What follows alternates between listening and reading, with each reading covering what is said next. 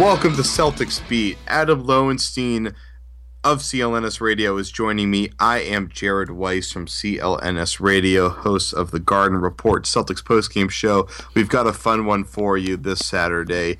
Jay King of MassLive.com, one of the best Celtics beat writers out there, will be joining us. It's a pretty, from a technical perspective, a very fascinating interview because we'll tell you more about how that went down later. But there were a few hiccups trying to get the interview together.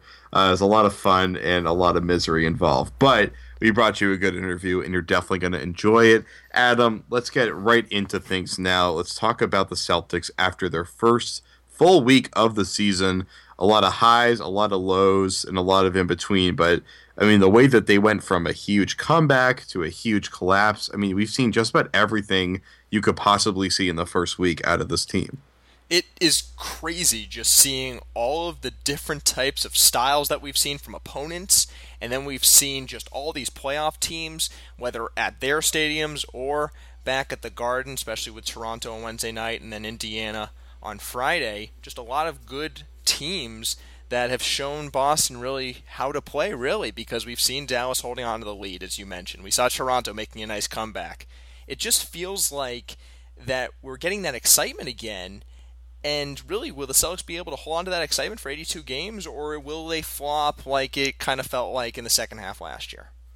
Well, I mean, we saw them basically do that in Wednesday's game against Toronto. I mean, they had that really huge lead. It's funny, if you look at the quarter-by-quarter breakdown, they ended up winning the first by 35-23 and then losing the second 31-22. But really, the lead got to pretty much monumental status at some point in between there. And the fact that they blew it pretty quickly, and then they just got shellacked really towards the end. And it wasn't really until the last few minutes that they kind of kept things competitive again. And they made some pretty remarkable plays. But to have as many rebounds as they did, they had I believe it was a 55-24 rebounding advantage, where Jared Sullinger actually had more offensive rebounds than the entire Raptors team. And they still lost. It speaks to how much the turnovers were an issue. It was 27-7 on the turnovers, and 28 actually total team turnovers. But there's a lot of flaws and some nice silver linings going on with the team. And I thought that Wednesday game really epitomized it for them. Oh, absolutely. When they're trying to play such a high pace, it really throws them, and they're still trying to figure it all out because the team was shooting a lot of threes at the end of last season, but they weren't playing in anything as far as a pace like this, it seemed like. And the crazy thing is that it's the best rebounding differential in about 30 years for the Celtics, and they're just doing well on the boards. I know it was nice to have Valanciunas out, and I think that helped them. But it's unfortunate they weren't able to hold on to the basketball, which ended up really doing them in. And of course, the shooting is not going to be consistent. We saw some big shots near the end of the game from Green. I think it was a nice game-tying shot from Smart. It was just frustrating to see them not being able to pull it out, especially in front of the home crowd. Well, the funny thing is you brought up the good things they did, but you didn't bring up the bad things they did. Like Jeff Green on that last play of the game, basically taking a pretty awful contested fadeaway three-pointer. Marcus Smart had a crucial miss and crucial turnover. I mean, everybody had a crucial turnover and a crucial miss at some point in the closing stages of that game. The fact that their execution was such an absolute disaster in the second half that they could only lose by 3, I think, is probably a testament. And on that night, when we were doing the Garden Report show, and I'm sure the guys on the post-game radio show were feeling the same way, it felt really disgusting, and it felt like some sort of terrible, terrible occurrence, the way that things went for them. But looking back on it, it was really a 3-point game, and it was really a close game, and they got beat down so badly in the second half of that game, you kind of forget how things actually played out in the end. Very interesting, because the team continues to give up 100-point games. I wasn't really harping on the bad stuff, but I really want to look at just the scheme of things, where dating back to last season, they've given up 100 points basically every night, and they've already done it every game this season. They're at 6 straight now, including last season, heading into the Indiana game, and it was just frustrating that they're going to be at a record pace here. It's going to be 10 years since they've given up this many straight games where you're going to score more than 100 points. So I think the defense, maybe because it's part of the pace, but the defense really has been frustrating.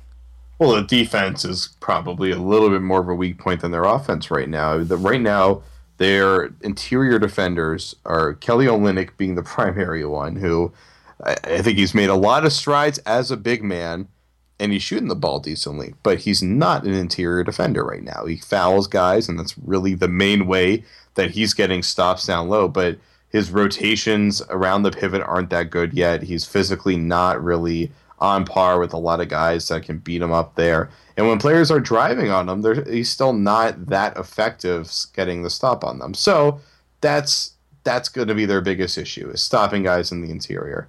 And I think it's probably one of the biggest things that they could improve upon throughout the season, but it's probably their biggest weakness right now, because perimeter defense, especially when you go with the three guard lineup there, which we're going to talk about later in the show, they can be really intimidating on the perimeter.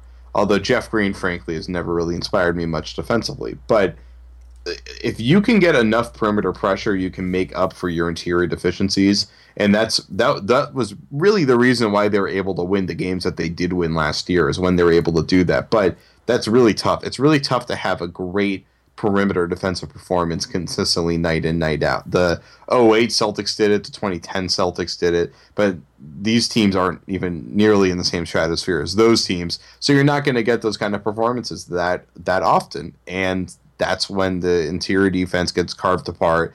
You got teams like Toronto, they've got guys that can drive the lane, and they can score at the rim. They can score 8 feet away from the rim. They can pull up from mid-range. Guys like Lowry, DeRozan, Terrence Ross, he had a pretty lousy game, but he's a guy that can do that too. And of course, Valanciunas is out, but Valanciunas is that guy that's going to be beating up on Olynyk next time Olynyk's out there. Next time that he's out there. And I almost forgot Lou Williams, another really good kind of close-range, mid-range scorer. So teams like that, and Toronto did it a lot last year, they're able to score, they're able to pull the defenders where they want them and then get the shot off in the little spaces that the defenders are giving them. And the Celtics, they don't have the kind of guy that can close those gaps the way that teams like the Pelicans and the Thunder and all those guys do. The Bulls we'll talk about later in the show. So until they have a guy that can move well near the rim and get his hands up and make some athletic plays, they're not going to be able to stop people from scoring interior on them. It is really frustrating, and one thing I wanted to harp on as far as the perimeter defense was the fantastic way they were able to come back in Dallas. Being able to do that on the road and against one of the best teams in the league at this point, it feels like, in the Dallas Mavericks, they were able to wreak havoc with anybody who was handling the basketball, really coming down the floor. Devin Harris especially, who couldn't even get past half court, it felt like, with Smart and Bradley being all over the place. So we've seen it already just through a few games this season. It's just fantastic to see the perimeter defense really being a strength, and them being really maybe one or two pieces away with regard to having a very, very strong defense in this league, and possibly being a top 10 defense, I think, with one addition as far as a big man goes. I feel like just being able to show even worse the inside defense was what Zeller had on Wednesday. I think it was 6 minutes and 3 fouls, including, I think, one big one, which was an and one near the end of the game. As far as a fast break opportunity, I think off of Jeff Green missed 3. So just seeing those situations where they're not able to even protect the hoop when Zeller's out there, who I guess is their closest guy to being tall, I guess, on the inside. He's the only thing, right? It's a stick in there. Well, the funny thing is, don't forget, Kelly Olynyk's 7 feet. It's hard to remember that. He is 7 feet. He doesn't play like a 7-footer. I think he plays probably closer to like Andrea Bargnani, and I don't mean that in a bad way. I mean, Bargnani, for all the problems he's had, is a pretty great talent for his size. He's kind of been a nightmare. But Olynyk's more of that type of player, so he's not going to make a physical impact, at least for now. He could eventually. And you look at guys like Ryan Anderson, although I don't think he's that great of a defender, he's a very good rebounder. And Ryan Anderson's very similar to Kelly Olynyk. He's a big guy, although he's only about 6'9". He's a big guy that can move pretty well, and he's a deadly shooter from pretty much anywhere on the court. And he can put the ball on the ground and drive to the rim, even from the perimeter. And I think that's a guy that Olynyk should probably be aspiring to be similar to. And he'll still muscle up on guys, box guys out, throw them out of the way. I haven't really seen Olynyk box guys out or kind of gain leverage on the glass that much so far in his career. He certainly has gotten a good amount of rebounds. I think most of them are probably when he had a really good height advantage or he just had the positioning already. But you see the way that Jared Solinger is probably one of the better guys in the league, not just for his age group, but really just of all rebounders in the league, at being able to carve out position and gain leverage while the ball's in the air. And Olynyk's kind of the opposite kind of rebounder where he doesn't really have any of those skills yet. He just has the length and he's usually in the spot. Yeah, it's just frustrating trying to see this team trying to put everything together, but losing so many ball games. It feels like there's definitely a lot to be seen so far, and we've been excited just with all the progress. It's just the W's are going to be tougher than expected, especially after the opening night, because opening night just felt unbelievable because you were just able to get so many great things coming together, especially against a team that really showed that they could be a playoff team last year, even with Pierce gone. Well, the funny thing is the way that the Nets came out that night, that was as bad as I've seen them play really since like the bad New Jersey days. I mean, that was a train wreck from them. Darren Williams was an absolute shell of himself that night. I mean, just everything went wrong for them. And Williams has kind of gotten his mojo back a little bit now. I think maybe that I think his how terrible he looked and how much everybody basically laughed at him for how terrible he looked might have kind of given him the kick in the pants that he needed to get himself back up there and running. But I mean, those guys, they're a team that generally has there's a lot of guys that have generally underachieved for the most part over the past year. Although I'm definitely liking what Mirza Teletovic is starting to turn into. He's starting to look like another Hito Turkoglu, which is, once again, not a diss. It always seems like these comparisons are a diss, but it's hard to remember Hito Turkoglu once was actually an all-star caliber player. Anybody that watched the '09 Eastern Conference Finals when Dwight Howard and Turkoglu basically carved up the Celtics will definitely remember that. But those Nets guys were just not ready for the season. The Celtics were absolutely ready for the season. And then you see how things played out after that. The Nets start getting a couple wins, although they lost to the Timberwolves on Wednesday. But it shows that if you bring it and you play with heart on any given night, you can win anything. And Doc Rivers was someone that kind of talked about that earlier in the week. He was saying that the Clippers aren't playing with heart, which is a big statement considering that the Clippers weren't winning. They were getting killed by the Warriors. And although the Warriors are certainly a very, very good team, the Clippers are probably the most talented team in the league, or just about right there with a couple other teams. So for them to lose a game, that means that they have to really not bring it. They have to be sitting back and just be driving in third gear. And the Nets really showed up in first gear and never really got out of it that game. The Celtics were ready to roll as soon as the game started. I mean, they were pounding them hard. They got off to a big lead pretty quickly. And they did that again in that Toronto game, but just everything fell apart for them, and the offense got discombobulated. I think it was really that second unit that came in with Eric. I keep saying Eric Turnover, Evan Turnover, who I like a lot. I really like Evan Turner. He's a great guy off the court, and he's a nice player on the court. But he was an absolute disaster in that game, and that really killed them. I mean, they started giving the ball away. They never recovered from that. And if you don't have it mentally, and this is a relatively young team, it's a relatively new team, then the Celtics, they don't have. It doesn't appear that they have the leadership in place yet to kind of turn them around if they're losing themselves mentally in a game, and they have a lot of guys that can be pretty erratic, and that's going to bury them quickly in a lot of games this year, and that's where a lot of their losses are going to come from. Oh, absolutely, and it's the really big part of it, I think, is being able to hold on to leads. The teams are always going to make runs, but the Celtics seem to be giving up so many runs over the last few years since they've become the below 500 team that we were used to before the Big Three era. So here's an interesting statistic that I saw from Sean Grande. Brad Stevens now, as a Celtics head coach, is 19-6 when getting a lead above 15 points. So that's a lot of losses already for a coach that hasn't been able to get the veteran leadership on his team. And I feel like there's a lot of reasons why you lose those games. 6 games that they've lost with that big of a lead is pretty frustrating when you're supposed to win, 9 out of 10 or even more of those games. So I feel like that's something that really needs to be worked on. And we see on the court the reasons why it's happening, where there's ill-timed shots and there's a lot of turnovers. And sometimes really just can't put together the consistent offense when you're depending on jump shooters and not being able to get to the hoop as much.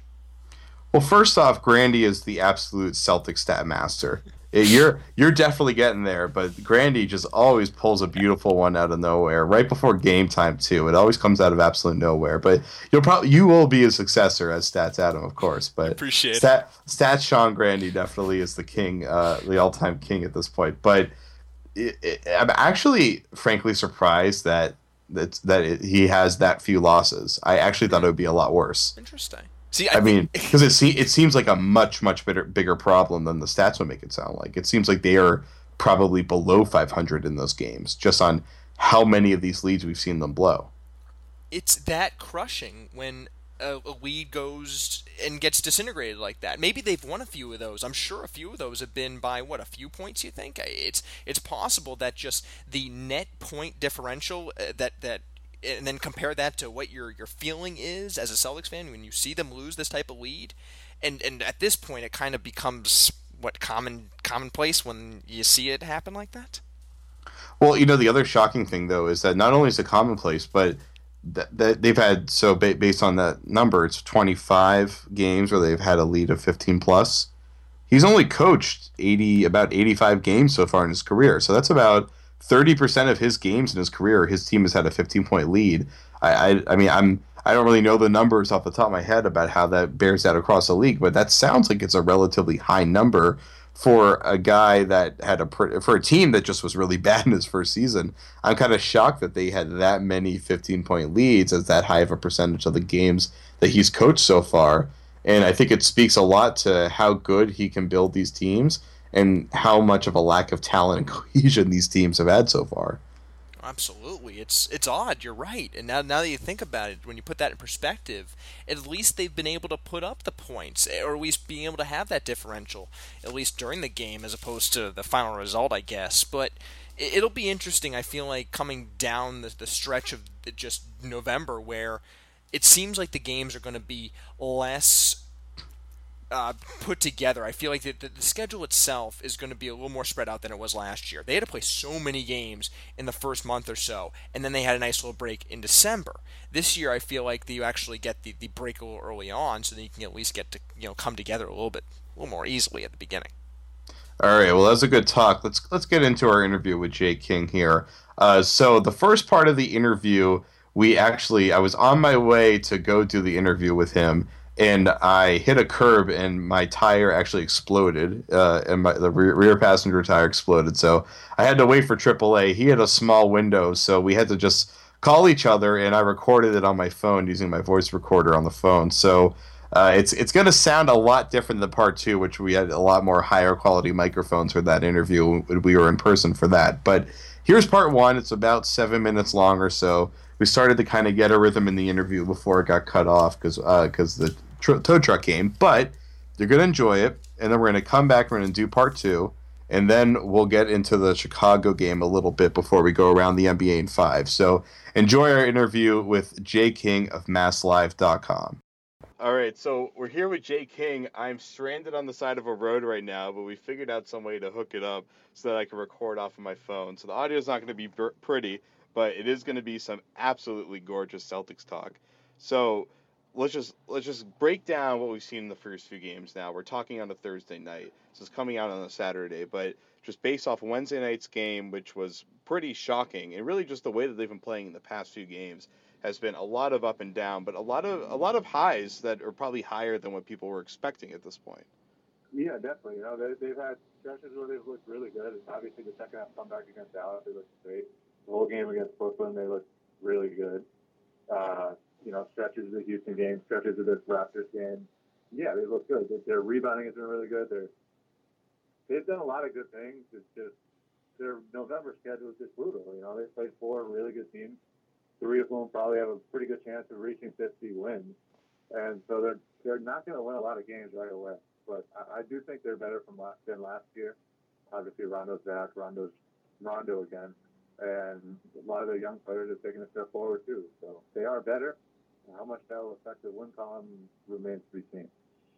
So, okay, let's talk about the three guard lineup. So, it has a lot of flaws and a lot of really, really great advantages. And so far, I don't think they've really weighed out dramatically one way or the other. But just what's your take on the feasibility of doing a smart Rondo Bradley rotation? And can you come up with a great nickname for it? Because I know that's something that people are trying to figure out. Nickname, I don't know. As far as pros and cons, obviously, it's a small lineup. It's not the best shooting lineup. It's a weird unit, especially with Jeff Green at the 4. Like, he's not a good rebounder there. He's not a very good interior defender. So it's just a weird lineup. But that being said, those three guys, Rondo, Bradley, and Smart, they're just pressure guys, and they make you turn the ball over. And better yet, when they've had those three guys in the court, they haven't really turned the ball over. They really handle the ball well. So it's a lineup that's designed to maximize possession and pick up the pace of the game, and it's fun. I don't know how good it will be. I don't know if they can use it against every team. It's just fun. It's just guys are just in their opponent's shorts. They're passing up the court, transition, baskets everywhere. It's just fun. Marcus Smart is just real physical, tough kid. Bradley and Rondo, they're as tough as they get.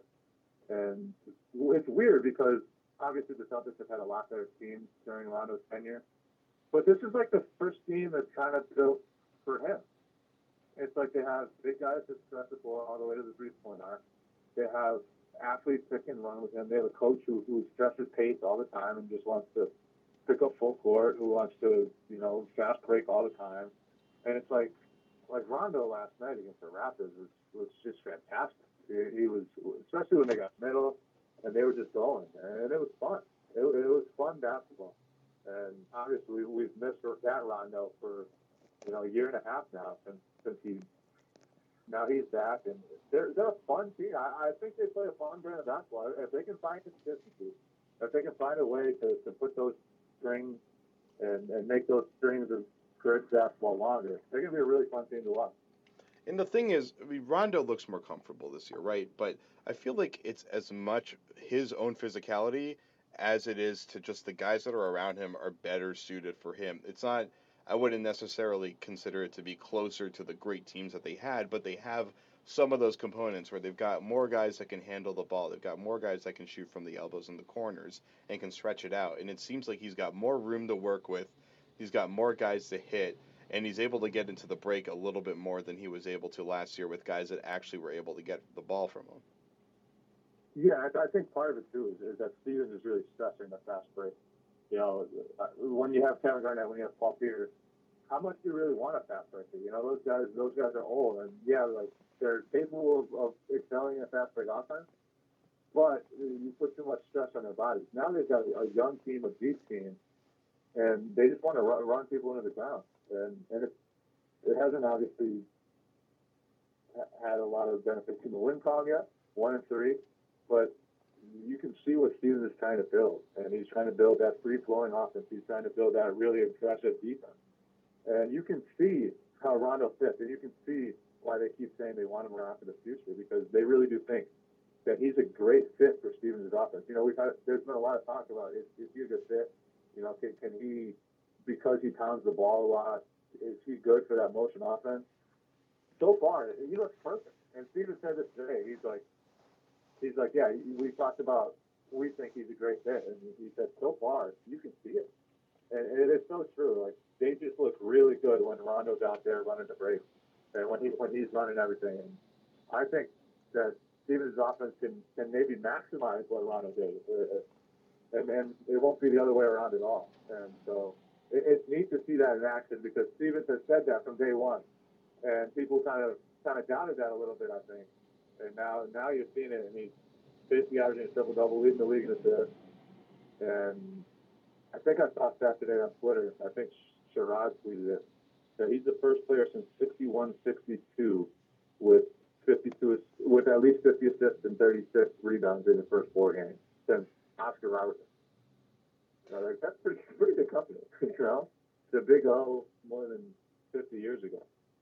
So he's doing some great things. Obviously, you know, he wants to stop his turnovers and shoot a little better from the floor. But I really do think Stevens' offense and defense, the whole scheme, is just really built to let Rondo excel.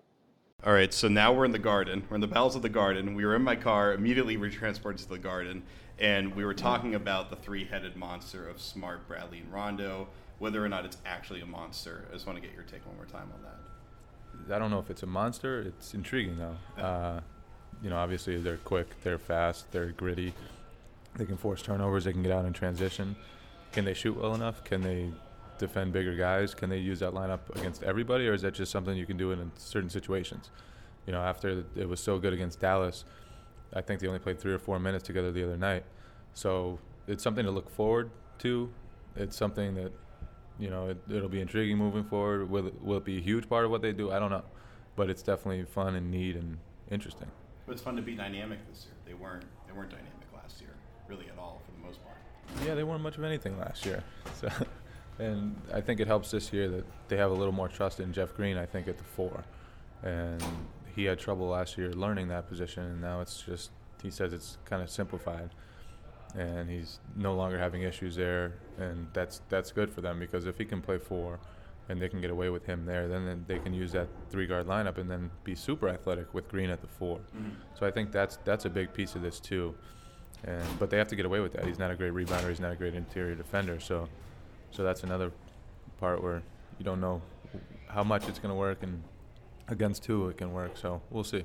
We're seeing he's not a good half-court defender, but in transition he's made some big plays this year, which he hasn't done a lot in the past. That chase down block the other night was sweet, wasn't it? A little Tayshaun Prince going on there. Oh, Tayshaun. Normally you go with the LeBron there, with the Tayshaun. No, I remember that block on Reggie Miller. Yeah. One of my favorites.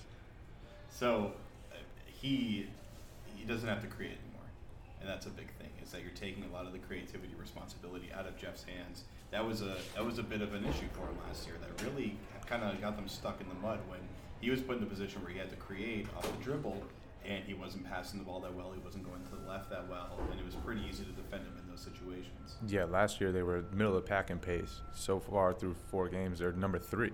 So I think Green benefits from that as much as anybody. If he can get space, if he can be out in transition, if he can have other guys creating for him, like Rondo running down the middle of the court, he's spotting up or getting out in transition, that helps him so much, more than any of the other guys, because he, as you said, he's not great at creating his own offense against a half-court defense. So far, I think that fast pace is benefiting him more than anybody. And he's had a nice start to the season, and is bouncing back from really a tough end to last year. He's probably shooting a little bit more when he wants to rather than when he has to. Like, I think last year he was kind of forced. There were plays where he basically had to be the guy shooting the ball, and now you take the ball out of his hands more. That means he's picking his spots, especially from three-point land, where a lot of the time he was just kind of throwing up threes because it was the only option he had left on the play. Yeah, it seems like now he's doing the work early to get easier shots, whereas last year it was like he would come off kind of lazy around a screen and have a guy in front of him and settle for something stupid. Mm-hmm. Now he's coming around that screen sharply, and it's a lot easier for him right now. And as I said, the transition helping a lot. So all good signs from him so far. Defensively too, he's been pretty good. You know, he guarded Dirk the other day. He's done some good things defensively. I think he's defending better than he has since that 2013 playoff run when, you know, he was their third best player behind KG and Paul Pierce. Okay, what do you attribute the coming around screens to? Because in the past, he's talked about how my laid-back demeanor is part of me. But the thing is, and like that's my identity. But the thing is that we saw things on the court that were laid back that you can't be laid back about. Like, for instance, curling around screens, hedging, that kind of stuff. But he's coming out sharper, more aggressive this year. He talked to me about this the other day. He said every day Steven stresses to him, just play hard. And as simple as that sounds, it's like that's a big difference. Yeah. If you play hard, not just once you have the ball, but the whole possession, then it helps. And I think he added like 10 pounds of muscle over the offseason. He said he put in a lot of time to his body. And so I think just being in better shape helps too. If he is in better shape, I don't know. He looks in better shape. He's definitely more active on both sides of the court. So he looks good so far. All good signs, as I said. Very quickly, New Jersey is... Yuck. Yeah. One word, yuck. That's it. We're done with Jay King. Thanks, man. Appreciate it. Thank you, sir. That's it from Jay King on Celtics Beat. Well, that was Jay King of MassLive.com. That was a really fun interview. It was definitely a fun edit job and post-production, too. So I hope you guys enjoyed that. So let's get into a few live reads before we talk some of the Bulls game here. So we have to talk about our YouTube page. So if you want exclusive content this NBA season, you're tired of 5-second sound bites on TV, look no further than the CLNS Radio YouTube channel. You get exclusive content unedited from the locker room. Much more. Subscribe today, guys.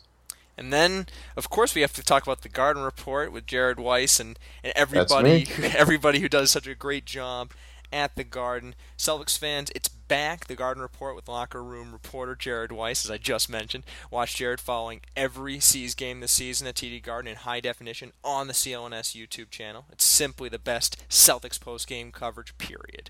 And don't forget, we like to do the Twitter bag for you guys, so use hashtag onboard, tweet me a question, and we'll get it answered for you on air when we do our Twitter bag segment. Open those tweets up there. But you also got to listen right after the game to the Celtics post-game show. So it may be the dawning of a new age in Celtics basketball, but it's the same post-game coverage that you've grown to expect from us. The Celtics post-game show is back following every regular and postseason game. CLNS will be taking your calls and featuring live reports from TD Garden, usually done by me. It's the Celtics postgame show, and it's only on CLNS Radio. Are you on Facebook and Twitter? Of course you are. The real question, why aren't you liking CLNS Radio or following CLNS Radio? Do it now. Interact with CLNS and get the latest updates on CLNS programming and more. Interact with CLNS on social media today. And don't forget, you got to follow Celtics Beat on Twitter. You got to like the Garden Report on Facebook. Follow Adam and I on Twitter. Adam, what's your Twitter handle? It's at StatsAdam. That's it. That's too easy. Mine's at CLNS_ Jared Weiss. And just one more thing before we start talking again. Got to get the 411 on CLNS Radio Daily, as the kids used to say, and delivered right to your email inbox. It's the CLNS e-blast. So text CLNS fans to 22828 and stay informed on shows, guests like Jay King of MassLive.com, contests, and much, much more. It's a CLNS e-blast. Text CLNS fans to 22828 and do it now, although actually listen to the rest of the podcast and then do it. So, e-blast out of the way, all those talks out of the way. Let's talk about the Bulls. Now, the Bulls are a stacked team. They're a lot of people's favorites to win the Eastern Conference, maybe even win the title, and that's all completely square on Derrick Rose pulling it off and being healthy. And it's sad that pulling it off with Derrick Rose refers to him just being healthy and playing. And of course, because it's Derrick Rose, he got hurt again. He landed on someone's ankle, rolled his ankle. Sprained ankle, is playing through it a little bit. He's kind of taking some games on, some games off. It's kind of a nightmare if you're a basketball fan to see the way that Derrick Rose's career is going right now, because he's such a spectacular player. We've had some guys that got hurt that, you know, they were nice players, but it wasn't like that. It didn't really ruin the league for you if they weren't playing. But Derrick Rose is one of the most unique players in NBA history. I mean, he really is. I don't think we've ever seen a player that had all the different physical and skill components that he had. I mean, he's really a one-of-a-kind player ever in NBA history. And to see the way that his career has completely torpedoed, only due to injury. He hasn't done anything off the court or on the court. He hasn't lost skills or any of that kind of stuff. I mean, he was just a shooting star, and I guess he ran into another star that knocked him down and set him off on a different path. But you want to see him stay healthy. It's not even like you want to see him get back to his old form and dominate. You want to see him on the court. It hurts when you see him rolling his ankle and sitting on the bench and then getting back in there and he looks pretty raw. I mean, what's it like for you, Stats Adam? It's kind of interesting watching this Bulls team because Tom Thibodeau is the head coach. Doesn't feel like he's the head of the organization because of all the quarrels that he's had with the organization itself. But just having Thibodeau there and the defensive mindset, it feels like the continuation of the Celtics' new Big Three era in some way. Even though there's no real big Celtics that ever made it there, except for Brian Scalabrine, It's the idea that we kind of have that feeling where they're never really that hated LeBron team, but they kind of have that soft spot because they're always the underdog that just couldn't make it to the finals still since that epic, Jordan run in '98. So it's kind of like that team that you kind of feel like that soft spot for, and you always want to root for them, especially with how Derrick Rose's situation has gone down. Yeah, I mean, the thing is, people love the Bulls because they're a gritty team. They're a team that, for the most part, has been built on draft picks. I mean, they brought in Carlos Boozer, which was a kind of a disaster for them for the most part. But otherwise, their core almost entirely has been draft picks. Although now we have Pau Gasol in the mix, but they epitomize for the most part the way you want to build a team. You want to build a team through the draft and through developing players, and by developing a great culture with great leadership at the top. And I think they've done that pretty much as well as any franchise in the league has done. Obviously, Spurs excluded, because nothing in sports really can touch the Spurs except maybe the Patriots. And the Kansas City Royals apparently this year somehow. I have no idea how that happened. But I really respect the Bulls program over the years. I think even when they had Del Negro, they still had a good program. They still ran a good franchise. It's just that Del Negro never really has cut it as like a top level coach. He's kind of a guy that you give him a good team and he can get them to the playoffs, but he's never a guy that take them over the top. And Thibodeau is that guy. And I remember that there were concerns about whether Thibodeau is going to be a successful coach because of his interpersonal skills. And he seems to have done a good job of, even though that might still sometimes be an issue that appears to kind of make its way to the public with him, he has really done a great job building the culture there and making them a kind of a self-fulfilling team there. They're not really a team that needs to be barked at because they've developed the culture, they've developed the system, they execute so well, and they pretty much epitomize what they're trying to, like, what their kind of mission statement is. Well, absolutely. And I feel like it's something that you see on the court with them because of all the heart that they put in to every game. And that might be one of the reasons why they've struggled so much in the playoffs. When you go through an 82-game season and you try to play Jimmy Butler 40 minutes and you see players out there so much, and actually, 40 minutes was a low night for Butler for most of the last year. I know, jeez. It's crazy that Thibodeau, when he's taken over the head role, he kind of just went crazy, and he still feels like he needs to win every ball game as far as the regular season goes. But the NBA is not a regular season endeavor. If anything, we've seen from Greg Popovich that you need to get ready for the postseason, especially when you have some age. When you add Pau Gasol to your roster, you need to put yourself in a position where you can't have a situation where LeBron is on another team in your conference and you're down a player or two when you meet them in whatever round it is. I guess it would be the second or third round when you look at the last few years. So I think that's something that I've worried about as far as the Bulls go. But whenever you see them in the regular season, you always have to fear them, Rose or no Rose. Well, burnout's a serious issue. I mean, you got to have your guys for the playoffs. Everything is for the playoffs. You need the regular season to identify your identity. You need to find your identity in the regular season. You need to establish it later in the year so that it's ready to roll once you get to the playoffs. You need to hone in on what your 8-man rotation is going to be.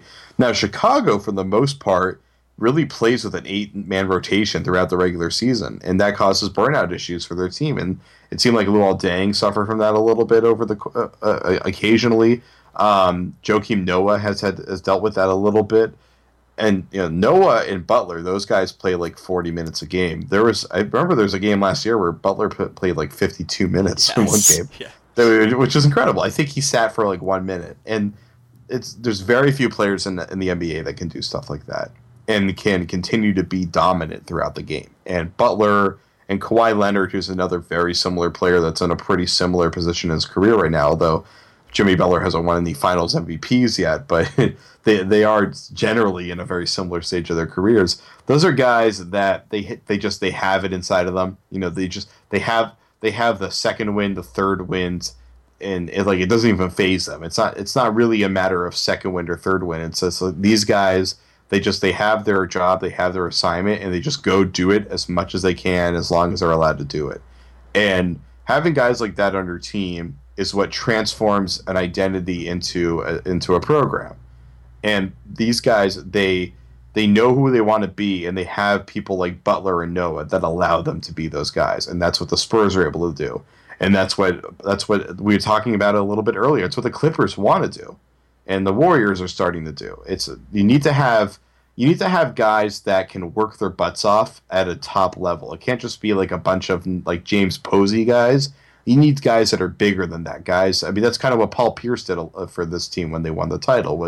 I mean, he's obviously a Hall of Fame level scorer, but he was a guy that was playing defense. He was moving the ball. He was being tough, and he was leading in between plays, and he was calling things out. I mean, that's what he was able to do for them. And of course, KG has epitomized that kind of role forever. But what makes the Bulls so good is they have several guys that are glue guys that do it that play at an elite level, and when you have that as your core, that's what allows you to handle all the bumps along the way that you have. But you still have to have that core ready to go when it gets to the playoffs.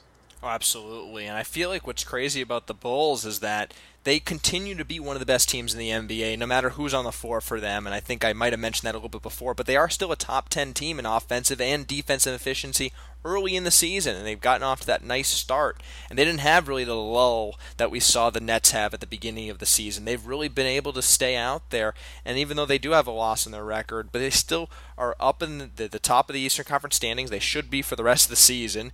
We'll just see where they land, really, when all the chips fall at the end of the 82 games. Well, you know what? They've got a pretty tremendous backcourt, and if it's still there by the end of the year, they're going to be just about the best team of basketball. And I think it's probably as simple as that. Absolutely, I think so. And I feel like as far as how the Celtics go into this matchup, you're talking about the amazing backcourt. The Celtics, as we've discussed, have what is in the making of being one of the best backcourts in the NBA. But we're not really not sure about where they're developing, how they're going to develop over these years, but we've seen the defense thus far and then spots of offense, especially with the Rondo triple-double recently. What do you think about the matchup between the Celtics' three guards, or how they're going to play their three-guard lineup, and the Bulls on Saturday? Well, you know, that's their problem, is that the Celtics might have good talent for a backcourt, but they've got three guys, while a backcourt's two guys. So, I mean, really, the whole idea of a two-man backcourt, it's mostly reliant on defense, because ideally the more ball handlers and shooters the better, especially nowadays. But it's usually that if you have a third guard there, that means he has to defend a 6'7", 6'8" swingman with muscle. Now, Marcus Smart and Avery Bradley are two guys that can step up to that occasion. Doing it for 40 minutes, though, is a whole different story. I don't think that's going to work, but they can definitely. I mean, you remember the way that Rondo used to guard LeBron. It was pretty remarkable. It's honestly, of all the things I can remember over the years, I think just the images of, in the playoffs, Rondo bending pretty much underneath LeBron's waist and sticking his head up into his stomach, and the way that he was defending him, it was pretty remarkable. And just that kind of intensity and energy and confidence is what made that team so great. And Bradley and Smart are two guys that have that.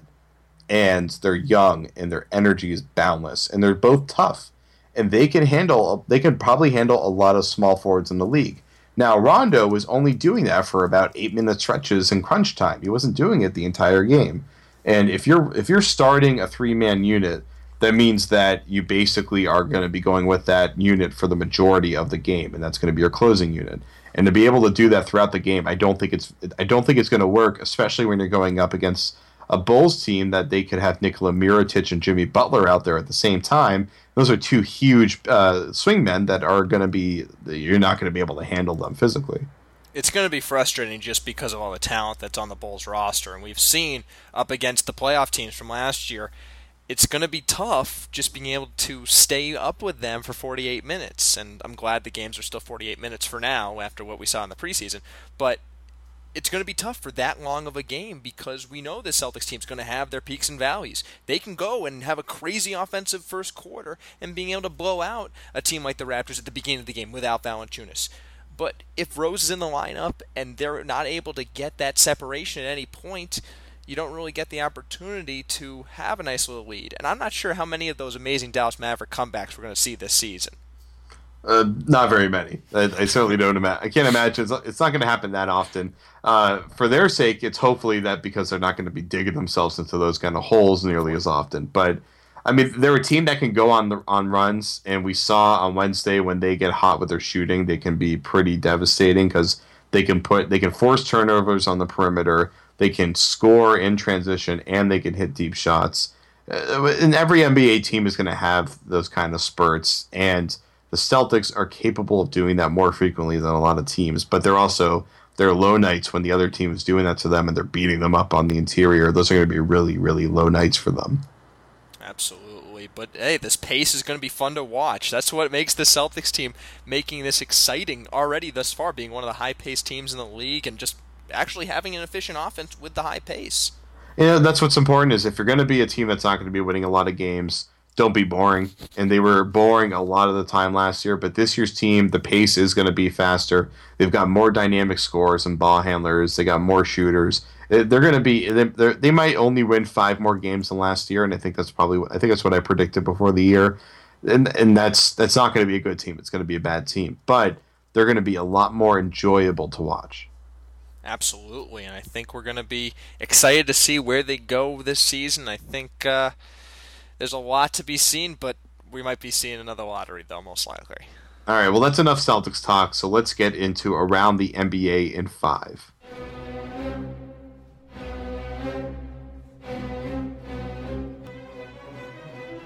LeBron James does not quite look like himself. Adam, what's going on with LeBron? All right, well, we saw this obviously at the beginning of the Miami Heat era.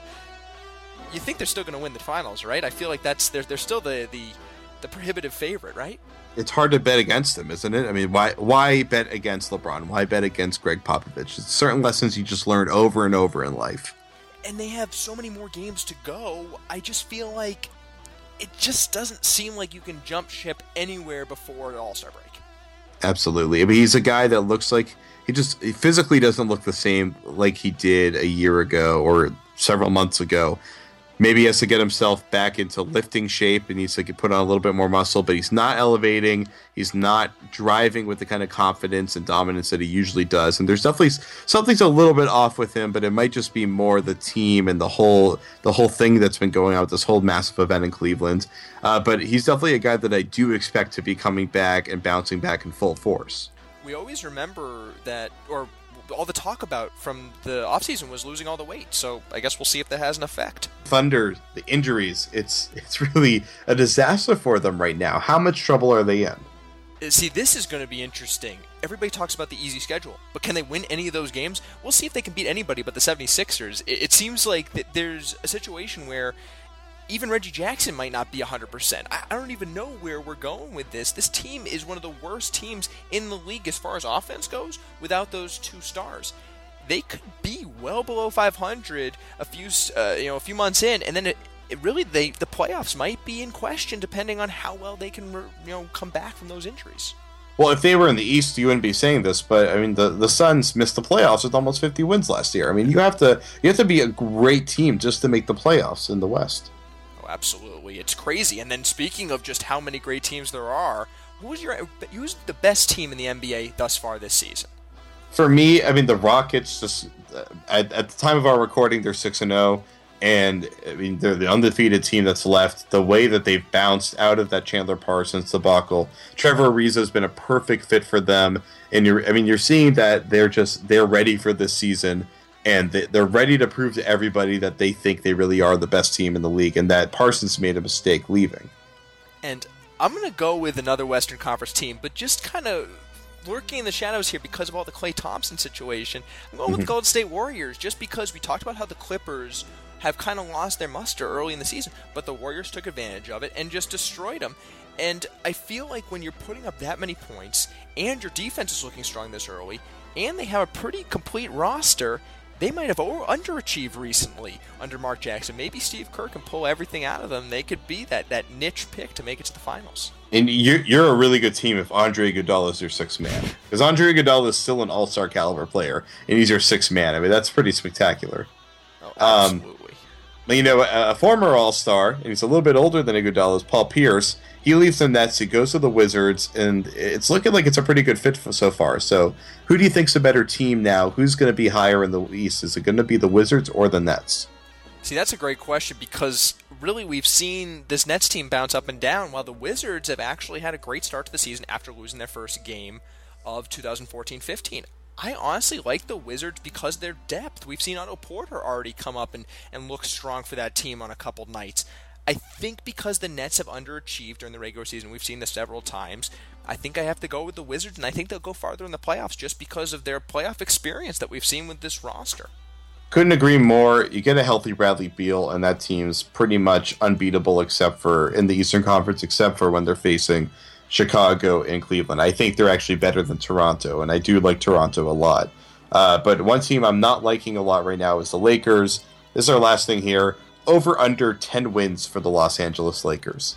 All right, let's spice this up. I'm going under, just because we could see Kobe in New York maybe by the end of the season. We could see Ed Davis be their best player. Well, I guess he's already been their best player thus far. Yeah, that's right. So it's kind of crazy when D'Antoni might be playing for that team later in the year. I know he's not even the coach anymore, but he might be coming back to play. Well, I'm gonna go one over. I don't think if they're gonna get the over, I don't think they deserve much more than 1 or 2 wins over that. So I'll give them one over.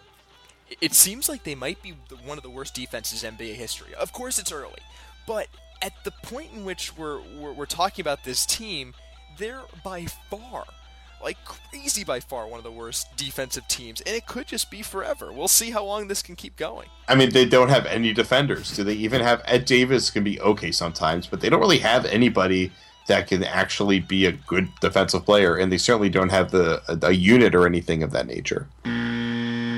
Okay, well, that's going to do it for Around the NBA in 5, and that's going to do it for Celtics Beat. I want to thank my co-host, Adam Lowenstein, Stats Adam. I want to thank our awesome guest, Jay King of MassLive. I want to thank our music producers, that is Chuck Dietz, Astrovex, and Steph Legrateau. So be sure to follow us on social media. Our Twitter handle is Celtics_Beat, and you can like Celtics Beat on CLNS Radio on Facebook to keep up with the show. So thanks to everybody. For Adam Lowenstein, I'm Jared Weiss. Thanks to our staff writer, Eddie Santiago, and our executive producer, Larry H. Russell.